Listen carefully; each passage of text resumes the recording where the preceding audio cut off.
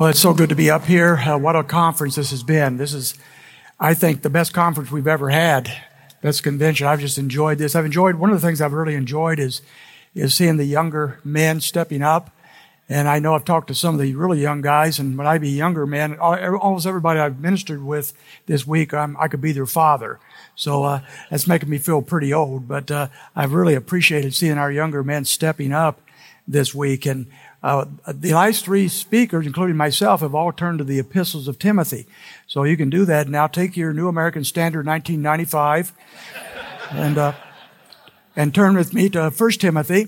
We'll get there in just a few moments. But before I do that, before I start talking to you about the scriptures itself, I also want to highlight some of the fun things we've done this week. This has been a lot of joy. When we get together, we yuck it up and have a great time. I enjoyed being on the board. I'm an observer. I notice things. So I noticed right away there's no 13th floor on this, the hotel. You notice that? So I enjoy getting on in the elevator with different ones and saying, could you push 13 for me? And watch them look all over the place. And, there's no 13. And we went to a ball game as a board. I haven't gone to a ball game in 25 years. We went over to Cincinnati. It was quite the thing. And once again, I'm just observing, looking around. And I'm thinking, here are these hard seats. Everybody's squished together, sitting by people you don't even know. And we're sitting there for 3.5 hours. At church, you got to have padded pews, and it go over an hour and 15. They get up and leave, So I'm sitting there watching. But there was something very similar to the ball game that I have in my church. Apparently, everybody there had to go to the bathroom. Do you pastors get tired of everybody getting up in the service and going to the bathroom? There are occasions I want to stop the service and say, okay, potty break. Go out there, we'll come back, we'll start all over.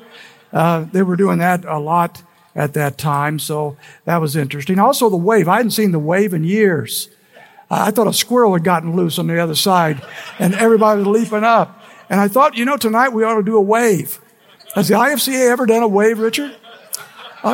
Let's start right over here. Let's do a wave. Come on. Hey, look at this. Whoa. Hey. All right. Whoa.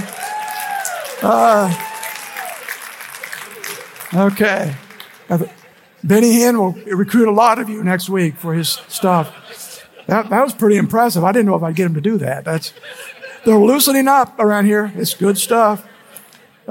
And then one of our board members, in introducing himself at our dinner the other day, said his preferred pronoun is in Christ. We immediately said he could not prove our documents. And I really appreciated Tom telling us that Richard had transitioned this week, and that was something Richard got. Tom didn't for a long time. And then one of the funnest things I did this week we were coming back from something, and there was 3 of us, couples on the board in the elevator. We were yucking it up and having a great time. And as we were in there, some stewardess, attendant for one of the airlines, got on with us, and we were just having a great time. And she said, "You guys drunk?" And I remember the apostles were accused of being drunk once, but didn't know if we fit that category. So I wanted to mediate a little bit, and I said, "No, we're not drunk. We're pastors." And she shook her head as she got off and said, "Drunk pastors." And then Richard told us just the other day that some of the hotel staffs thought we were a fertilizer company. The IFCA fertilizer company or something. And I was trying to think, what would that be? I fertilize common areas. Would that fit? I don't know. Well, we in the IFCA are spreading, not fertilizer, I trust, but we are spreading something else. We're spreading the truth of God. And we've been doing that this week, and I hope this has been an encouragement for you to go home and do the same. Excuse me. As we spread God's truth. And we're looking at that today and tonight and all week, actually. And as I think about that, I was thinking, we're fighting an uphill battle in this area of spreading the truth. And I'll give you a few stats, some things I've read recently. Every 2 years, Ligonier Ministries and Lifeway Research does a survey of what Americans believe about spiritual things and doctrine and so forth. And every time they do this is very discouraging. But what is more discouraging is it always has a little piece of it about what evangelicals believe. And that is absolutely discouraging. Before we actually look at what that is, I want to define evangelical. We've been defining fundamentalist all week, but what is an evangelical? And it's hard to define, isn't it? What is an evangelical today?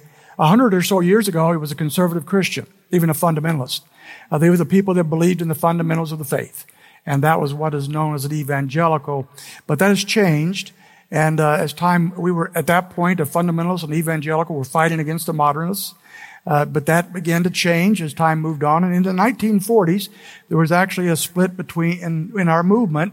And some said we want to engage culture differently, and we're going to do something different than the fundamentalists. They became known as the neo-evangelicals. Nobody uses that term anymore. But that's what they were called at the time. We just call them evangelicals today. But what a fuzzy term. Does anybody know what an evangelical is today? In the new book, brand new book, The Rise and Fall of Dispensationalism, the author says, as dispensationalism faded from the scene as a serious theological option, evangelicalism lost its identity. And so as we faded from the scenes, I'll talk about that in a moment, theologically, left that page, the evangelicals lost their identity. They don't even know often who they are or actually what they believe. But the scholars the theologians turn back to a definition given by David Bevington a number of years ago. As he went back into the 1800s, he's a church historian, went back to the 1800s, and he came up with 4 identifying marks of an evangelical. And these marks are these. These are the ones we still use, at least in scholarship and theological works. They are these. Number 1, an evangelical believes that the Bible is the Word of God and the standard for Christian doctrine and living. Secondly, the evangelicals believe the cross or the sacrifice of Christ on Calvary is the way in which salvation, described in the Bible, was won for humanity. Number 3, conversion. Salvation requires repentance from sin and faith in Christ Jesus. Personal conversion and regeneration are necessary for the new birth. And then finally, activism. Evangelical believes in propagating the faith and telling others about the Lord Jesus. Those are the 4 identifying marks of an evangelical. And if you think about it for just a moment, those are very minimalistic. There is so much more that we believe and so much more that should be part of evangelicalism and fundamentalism. But even with that very minimalistic 4 marks of identity, only 7% of Americans identify as evangelicals. 7% would identify with that. 50% claim to be born again, but only 7% would agree with even those 4 very simple, simplistic marks of a evangelical. That means that there are very few evangelicals in America, whatever those are, but so we could say this much: an evangelical should be the most dedicated of Christians in our country. Whatever that is, it should be at least the slice that's the most evangelical. So let's go back to our survey from Ligonier and Lifeway and see what they had to say in that survey. Here's what they're saying about evangelicals. They found in this survey these shocking results. 50% of evangelicals, not Americans, evangelicals, believe that God changes and therefore is not immutable. I want you to think about the horror if that was true. That would mean that the God that we worship today is not necessarily the God of Scripture because He's changed with time. That would mean the God that people worship 1,000 years from now may not necessarily be the same God that we worship now because God changes with time. That is a frightening thought, and yet half of evangelicals claim that that is true. 2/3 believe that people are born in a state of innocence. Scripture teaches clearly that people are born totally depraved, corrupted by sin, lost in their way. But 2/3 of evangelicals believe they're born in a state of innocence. 1/3 do not believe church membership is important. And over 1/2 believe that God accepts the worship of other religions.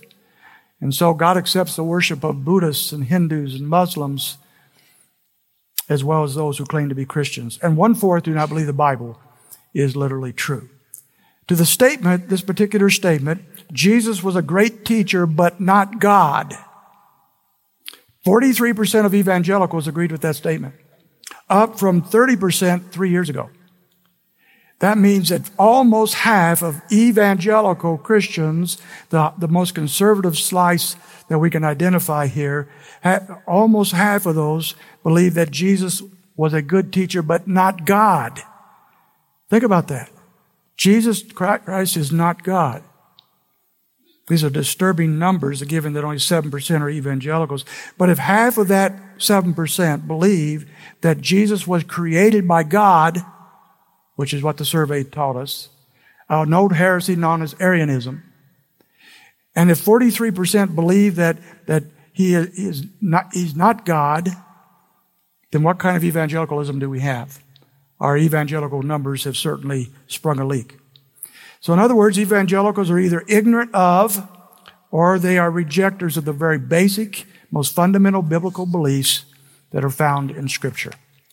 I want to address two things with you tonight. Number one, what has happened to conservative Christianity, evangelicals, and some fundamentalists? What has happened to our churches? If these surveys are anywhere near close to truth, what has happened? And then secondly, I want to turn to the issue of what can we do about it. So first of all, what has happened, and I'll start with this. Two things. First of all, there's an almost total collapse of interest in theology. Almost a total collapse. Turn to 1 Timothy with me, chapter 1 and verse 3. I want to note the emphasis here on doctrine. Just a brief overview as we go through. 1 Timothy 1:3. I urge you, upon my departure for Macedonia, remain on at Ephesus so that you may instruct certain men not to teach strange doctrines. Chapter 4 and verse 1. But the Spirit explicitly says that in the latter times some will fall away from the faith, paying attention to deceitful spirits and doctrines of demons. Verse 6, he says, in pointing these things out to the brethren, you'll be a good servant of Christ Jesus, constantly nourished on the words of the faith and of the sound doctrine which you have been following.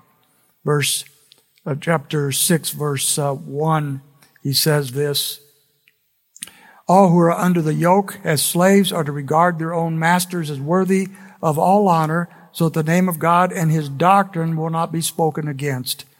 And then, as we move over to chapter 6, verse 3, he says, if anyone advocates for a different doctrine and does not agree with the sound words, those of the Lord Jesus Christ, and with the doctrine conforming to godliness. What an emphasis on doctrine. Go to 2 Timothy chapter 4 and verse 3. For the time will come when they will not endure sound doctrine. Titus chapter 1, verse 9, these epistles to the pastors, as Paul writes to them, with this a very well-known verse to us, holding fast the faithful word which is in accordance with the teaching, so that he will be able both to exhort in sound doctrine and to refute those who contradict. That's the qualifications of an elder. Then chapter 2, verse 1, but as for you, speak the things which are fitting for sound doctrine. So these are repeated, and there's others in these epistles. But there also are synonyms. The faith, whenever it says the faith in these epistles, it's also a synonym for sound doctrine. And then the word truth itself. If we are to spread the truth is very important in these passages. I just read a book called The Flourishing Pastor. It's one of the books that won the awards with Christianity Today for one of its books of the year. In that book, the author, Tom Nelson, says this, the world is asking not primarily, is Christianity true, but is it good? Let me suggest to you that is a trap. The world sees a lot of things that are good. They do not even know how to evaluate what is good. We're not just to be good, we are to be true. We need to be true, and we need to be good. We need to be, the Scriptures, the Word of God, the Holy Spirit changes us for the good. It must do that if it's genuine in our lives. But it emanates out of truth. And so we are truth spreaders and truth livers. And so we go back to the passages we're looking at here and notice how often that comes up. Chapter 2, verse 4 of 1 Timothy. Going back to 1 Timothy for just a moment.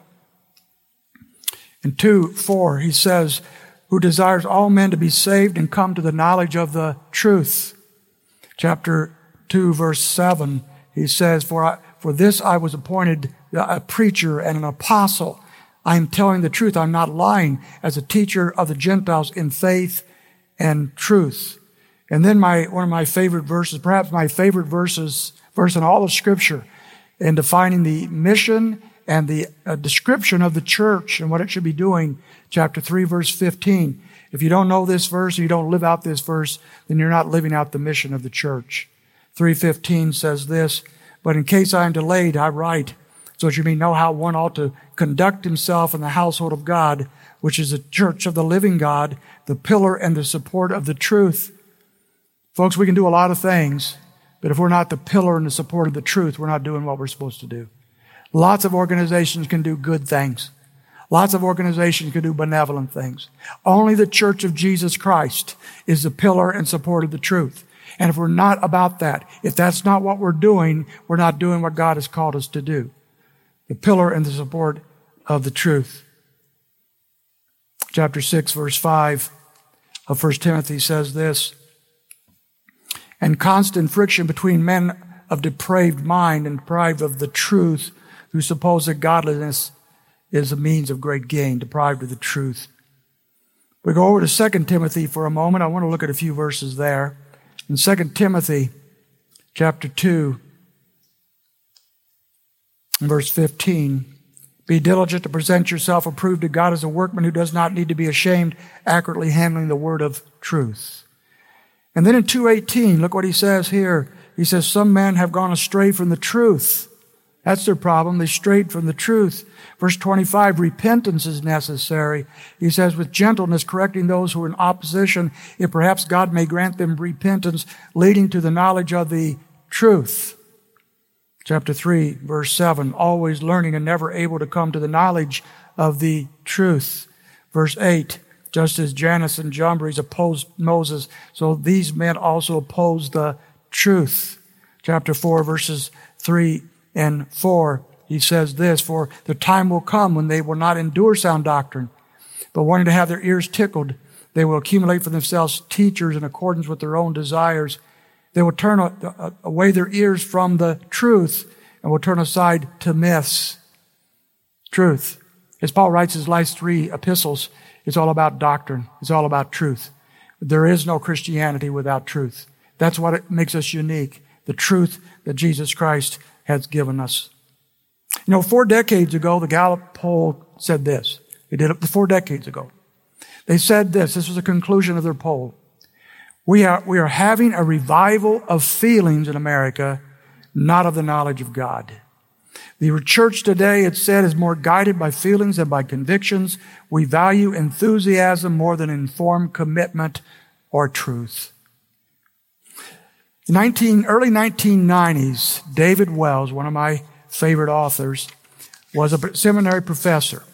And David Wells was, this is 30 years ago or more, and he was very upset that his seminary students were coming there to be trained to be pastors and missionaries to spread the truth. These individuals were coming and they had no interest in theology. And so he decided one year to give a great speech at first of the year about the necessity of theology and truth. And he went on waxing eloquently, and when he got done, he thought he'd done a great job, only to find out that the students all dismissed him.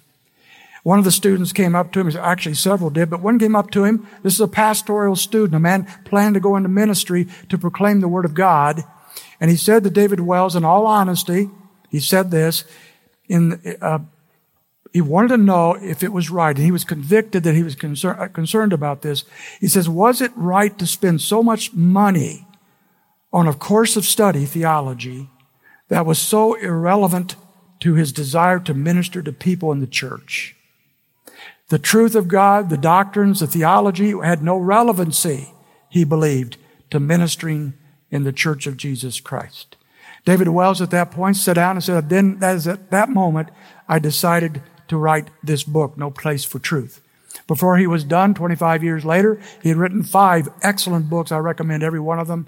The last of them is The Courage to be Protestant, in which he calls out the Church of Jesus Christ for its rejection and its ignorance of the truth of God's Word, even in the ministers who are supposed to be going out giving the Word of God. What has happened to evangelicalism?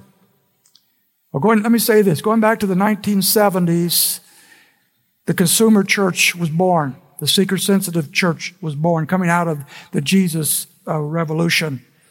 And there were many well-intentioned Christian leaders. And you've seen the movie recently, if you went to the theaters. That was really not the truth about what happened then. But nevertheless, coming out of that was well-intentioned Christian leaders who wanted to reach a generation that was turned on, tuned in, and dropped out. How are we going to reach a generation of that kind of people?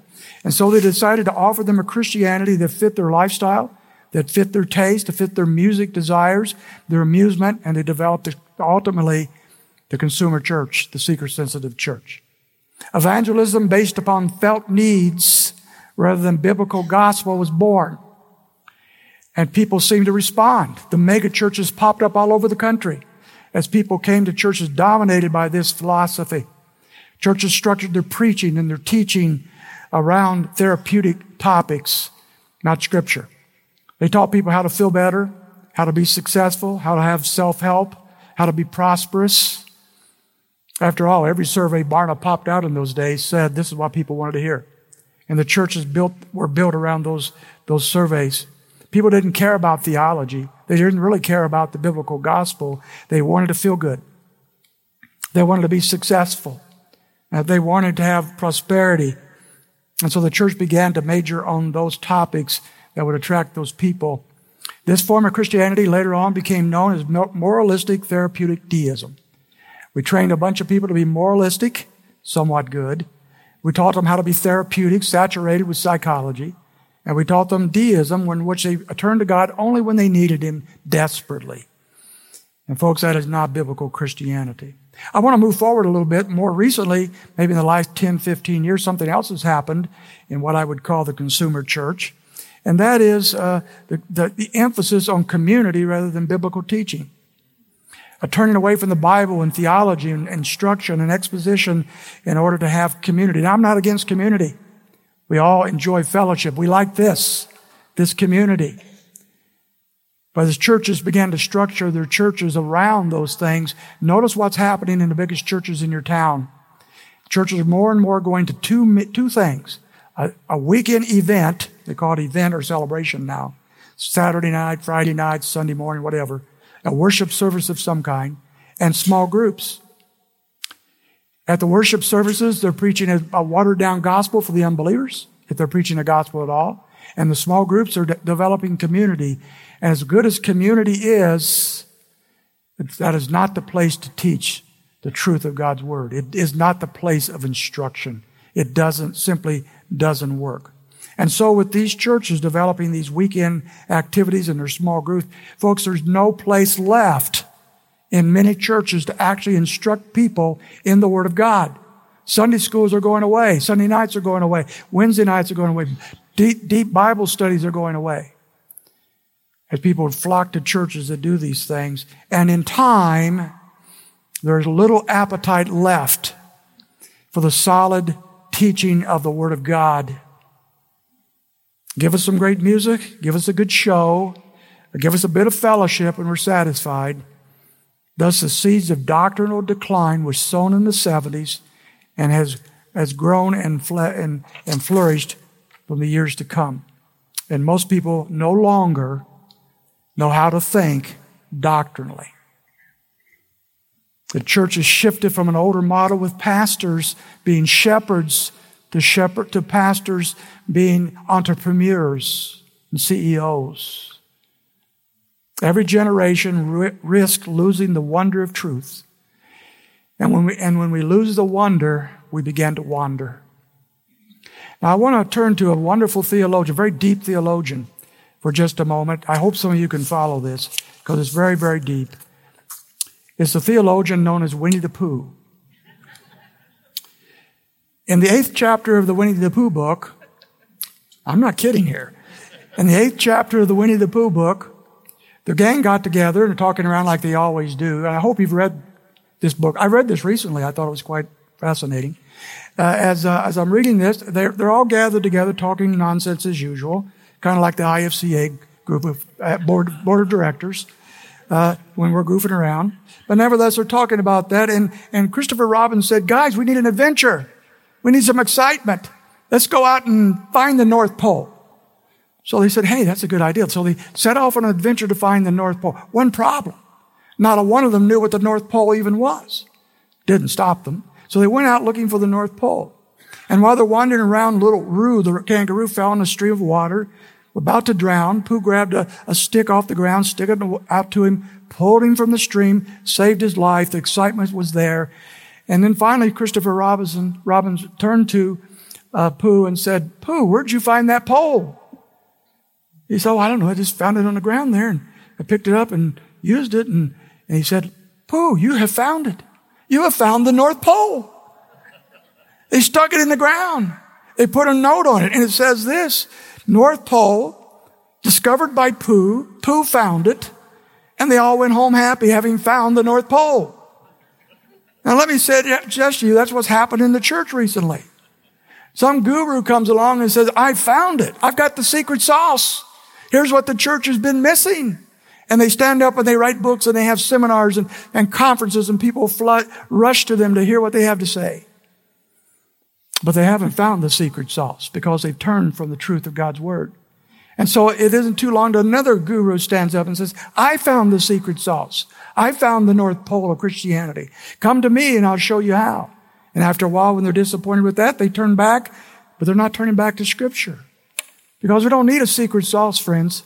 We've got the Word of God. He has told us how the church is to function. And we should turn back to that. And so the first reason why the church is struggling so deeply theologically is that the theology is totally collapsed in our circles, in many circles. Here's a second kind of overlapping issue. There's very little appetite for reading the Word of God in our churches today. Very little appetite for that. Go to 2 Timothy chapter 4, verse 3 again. For the time will come when they will not endure sound doctrine, but wanting to have their ears tickled, they will accumulate for themselves teachers in accordance to their own desires, and they will turn away their ears from the truth and will turn aside to myths. Little appetite for the Word of God. Now here's another survey, another recent study came out 2022 that's even more shocking than anything I've told you so far. The American Bible Society did a study, and they found that 50% of American adults reported reading Scripture at least 3 times a year. Now get this, 3 times a year from 2011 to 2021. But by 2022, that had dropped to 39%. That meant that during the pandemic days, 26 million Americans stopped reading the Bible. But what is even more shocking is the Bible reader, according to their study, reads the Bible 3 times a year. Is there any question as to why we are famished for the Word of God, if those things are true? We're biblically illiterate because we are not spending time in the Word of God. And you know, if we don't have an appetite for the Word, we turn to something else. I've read that during famine, people eat mice and rats. And I believe a lot of Christians are starved for food, and they're turning to the mice and the rats of false teachers. It's almost like we've been living in the land of Oz, you know, and everything was going great. And then Toto pulled back the curtain, and suddenly we realized we're biblically illiterate. We're theologically collapsing. And we've seen it. What are we going to do about it? So I would not definitely want to stop here and say, well, that's the way it is. I want to turn now to how we should respond. And I want you to go to 2 Timothy chapter 2 to look at how we should respond to these things. The bottom line as we do that, chapter 2 of 2 Timothy, is that we now have an evangelical church in many places where people do not even understand the basics of truth. They have no concept of this as simplest theology. They know very little about the Bible. They seldom read it. They're easy prey for every wind of doctrine. And these same Christians claim all the time that they love God. But I altogether question how you can love someone you don't know. And you don't know God if you don't know Him through the Word.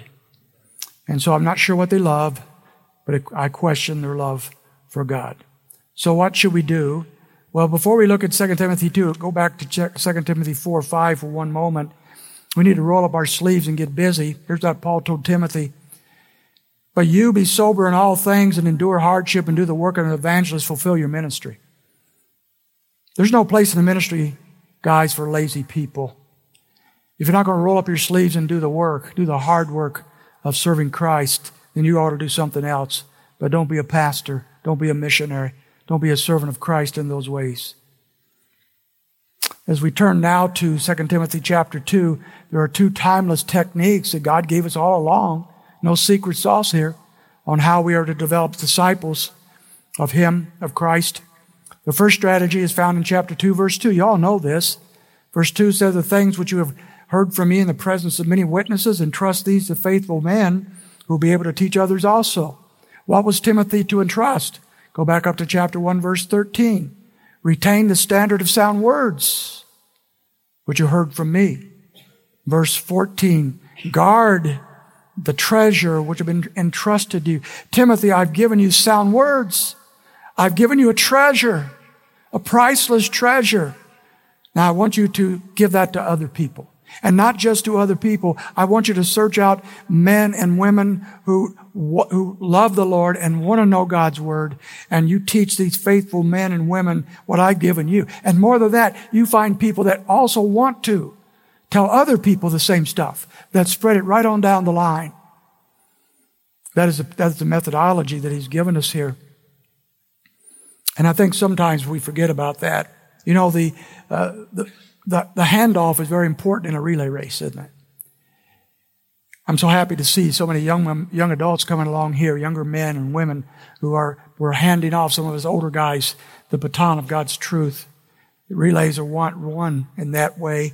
But as I think about that here, we see in our churches, and I'm going to talk about my church for a moment, because I think a lot of you are just like me. Our church spends a great deal of time trying to engage people that don't want to walk with Christ. Our elder board talks about these folks every week. How can we get them to come to church once in a while? How can we get them enthused about this, that, or the other? And they don't want it. And we do all we can to reach out to them. And I'm not against that. We're shepherds. We do reach out. We love them. We're there when they need us. We're trying to draw them to maturity. We do everything we can for them. But if this strategy of chapter 2, verse 2 says a thing to us, is this: we need to pay attention. We need to focus on those who want it. Those who want to know the truth. Those who want to spread the truth. Those who want to give it to others who want to spread the truth. That is what it's about. Those are the ones that will get the job done. Let's identify men and women like that. And let's begin to sit down and show them how the Word of God relates to their life. Teach them the Word of God. Teach them theology. Teach them the things that they need to know to be the kind of people God wants them to be.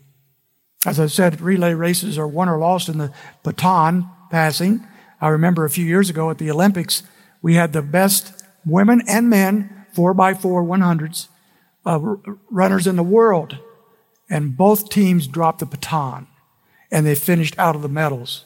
Not because they weren't the best, but because they didn't know how to pass the baton. Our job at the IFCA, our job in our churches, is to pass that on to others. We need maybe perhaps to spend less time thinking about how we can get bigger and draw more nominal people to our churches, and spend more time thinking about how we can tend for souls and care for those under our care. Let's identify people. This is a takeaway I would encourage you to do. I take away this myself. Let's identify people that want to grow, who want to learn, who want to know God's truth. Let's seek these people. Let's find these people, and let's offer them opportunities that they need to grow in Christ. And that might involve one-on-one meeting with them, small groups, internships, in-house Bible training institutes, reading serious books together and talking about them. You know, we do all those things in our church, and I trust you do too, or will be doing that. Some of these people will catch fire. You know, one of the things I've noticed over almost 50 years in my church is that if I just get a few people on fire, others want to come along. If others are catching on and want to grow, others want to grow too. And I recommend that to you. You don't have to have 12 or 15 or 50. Find one person, one man, one woman who wants to grow in Christ, who really wants to step up, and help them step up. I think that's what this verse is about. And then there's the second verse that we love and all know, verse 15 of chapter 2. The second strategy is to correctly handle the word of truth. Be diligent to present yourselves approved to God as a workman who does not need to be ashamed, accurately handling the word of truth. It does no good to claim we love the word of truth if we don't know how to accurately exegete it and teach it. We must be hard workers.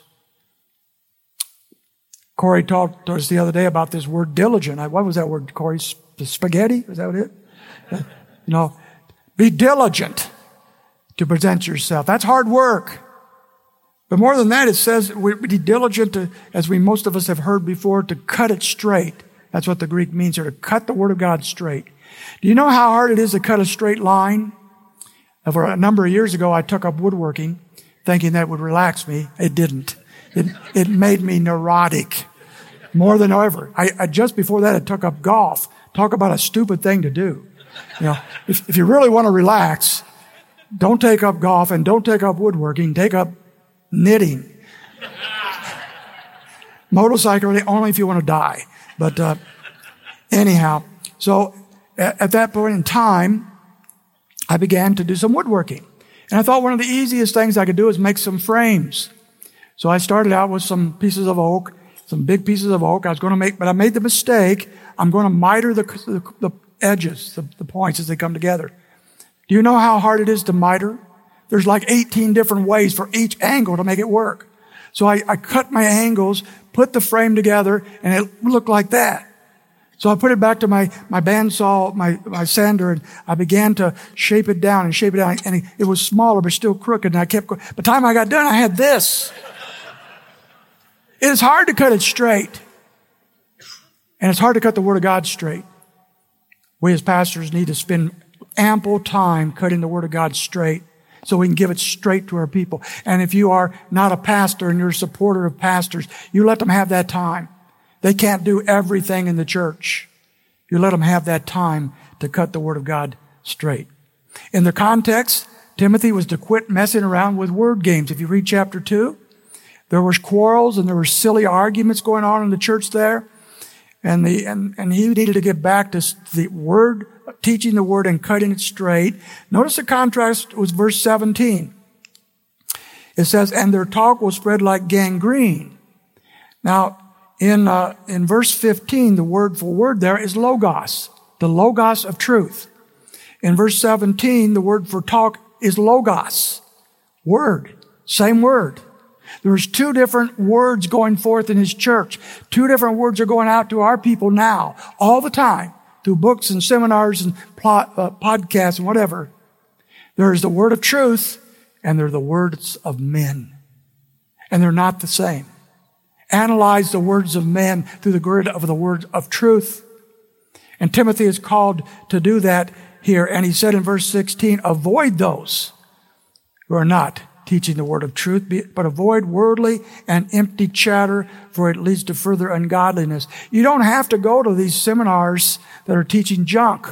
You don't have to read every book that becomes famous for some reason. Turn to the Word of God. Turn to the things that are drawing you to the Word of God. Now, I want to get specific as I close this down. We're looking at these strategies. I think they're very clear. But let's get specific on our focus as the IFCA. What can we do? What should we do? Specifically, we should focus on the doctrines of the faith, the truth. And many churches, many organizations, many brothers and sisters who are somewhat different than us in their theology and their philosophy are doing that, and we're in agreement with that orthodoxy.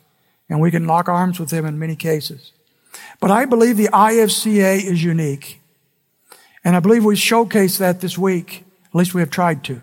And we hope we send you home with that. There are distinctives in the IFCA that very few have today. When I entered the ministry, there was many groups doing these things. There are few today. And the IFCA has the opportunity today to stand up and do what very few others are doing. And I believe it's time that we do that. There are certain doctrines that are load-bearing walls. You know, if you ever taking a wall out of your house. I had the carpenter come to my house one day, took out some wall between my living room and my dining room, and my ceiling virtually collapsed on the floor. It was a load-bearing wall. When you take the load-bearing walls out, you got a problem. There are certain things we must stand on.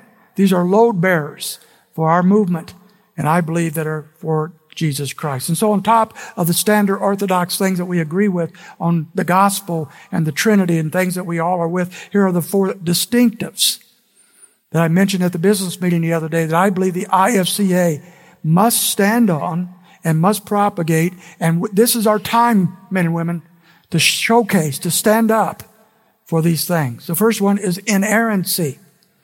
Many claim to believe in inerrancy, but they nuance it. They change the meaning of it. We wrote articles recently in our IFCA magazine on inerrancies.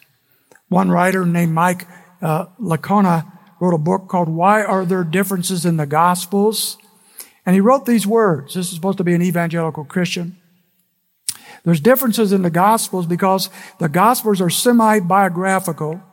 Details of their narratives have been regarded as legendary and factually erroneous to both academically and theologically unsound. This evangelical says that the Word of God is often a fiction. And yet he would say he believes in inerrancy. That's not our inerrancy. The inerrancy, a very quick definition, is the Bible is without error or fault in all its teachings. Everything. Everything. Then the second one is cessationism, almost a dirty word in many circles today. Very few influential Christian leaders are cessationists today.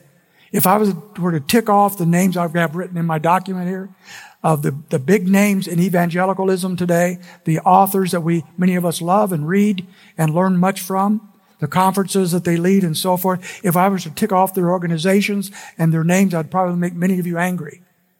But most of these people are not cessationists. They believe that there's additional revelation being given through various methods today. The cessationist believes that the sign gifts are no longer there because their purpose has been fulfilled. But we also believe that there is no additional revelation given today because the Word of God is closed. The canon is closed. And cessationism is the only true safeguard to the authority and the sufficiency of Scripture. If we believe the Scriptures can be added to in any form, then the whole Christian enterprise can change in a moment. We're cessationists. We have been given the full revelation of God that He wants us to have for this day.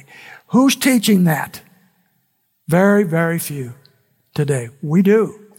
Cessationism is looking for a home, and that home is right here in the IFCA. Thirdly, dispensationalism. In The Rise and Fall of Dispensationalism, the author Daniel Hummel documents how dispensationalism rose to prominence as a heavyweight theological contender and as perhaps the most dominant system to understand Scripture on a popular front. But today, he says, in the academy, in the seminaries, the theologians are not any longer teaching dispensationalism.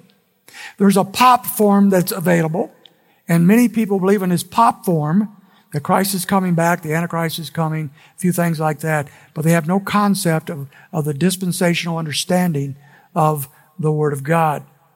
That's what he says. I believe he's wrong. I believe in this room alone, we have scholars and theologians and in the IFCA who could not be here this week, who are writing very solid teachings about dispensationalism that's not minimalistic. It's not superficial.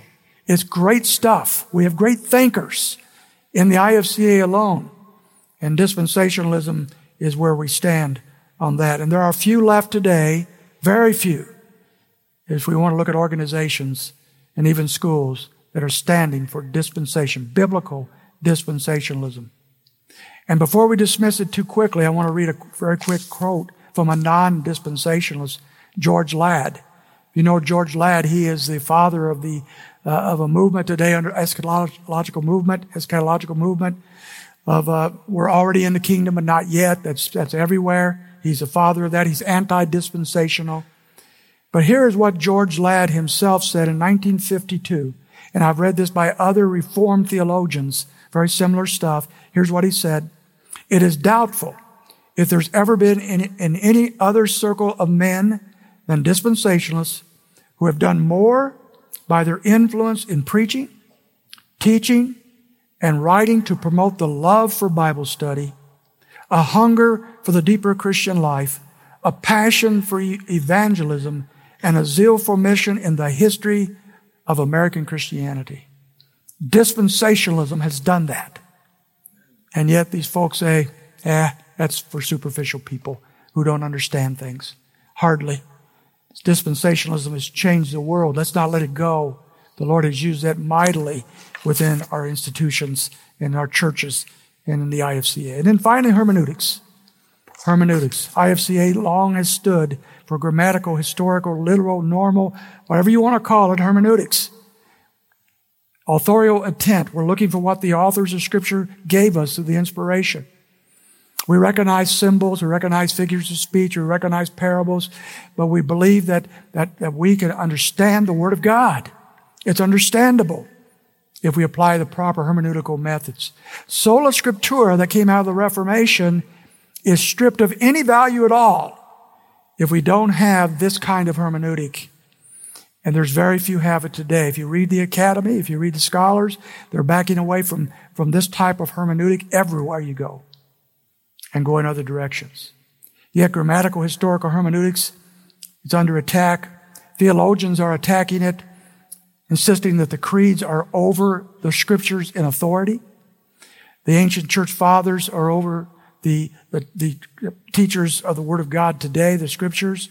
Publications like Christianity Today publish articles and so forth by people like Daniel Hummel, who said that this kind of reading of the Bible is he calls it Bible reading made just for the simplistic person. It's almost as if there's a group of people out there in the academy that are absolutely afraid that you might understand the Bible if you read it. They're afraid of that. And so you've got to become scholars in ancient Near East cultures. You've got to know Greek philosophy with Plato and Socrates and so forth. You have to know the early church fathers and read all their writings. You have to be steeped in the creeds. You know what? A very simple person with the Word of God applying proper, plain hermeneutics can understand the Word of God and their lives can be changed. You've seen it in every church in this room. And let's stand for it. Folks, this is our time. Those four distinctives, on top of everything else we believe, those four distinctives are ours. I don't know, honestly, of any other group in America that is doing any better job of showcasing those things than the IFCA. It's time we recognize that more clearly. We are not just a fellowship, as much as we love fellowship. We are a movement. We are a movement for this generation to go forth and take these great truths to the world around us and to Christianity around us. The church faces its greatest challenge not when new errors show up, but when old truths are no longer matter. The Bible and truth is not so much being rejected by many today as it's simply being ignored. We need to know the difference between error and truth and proclaim it. A number of years ago, I was in Brazil and ministering there. And when I'm in a country like that, I take along with me these tubes of toothpaste, these little sample things, because they're easy to use. And so I have these little tubes of toothpaste. And I was in Brazil. You're not supposed to drink the water in Brazil. If you've ever been there, I recommend you don't. And so one day I was in my room and I was going to brush my teeth. And I started brushing my teeth. And as I did, the toothpaste really tasted weird. And I noticed that I had my cortisone tube with me. Looks a whole lot like toothpaste, right? And I'd loaded my toothbrush with cortisone because it looked so much alike and I couldn't tell the difference. Boy, we need to tell the difference theologically. But I would say this, my teeth have never itched since. Join me in prayer. Father, we thank you for the word of truth. We thank you for the preciousness of the treasure you've given us. What a privilege we have been given to proclaim it to the world, to go home and proclaim it more boldly and excitedly in our own churches, to live it out ourselves, Father. What a precious thing. What a week this has been. We all should be going home encouraged to serve you and love you deeper and more, to minister for you in ways that perhaps we needed refreshing on. I thank you for this movement, Lord. I thank you for Richard and our board, our leaders. I pray, Father, that going forward, that we will get excited about promoting and supporting financially, praying for this movement of IFCA, and may our best days be in front of us. I pray in Jesus' name. Amen.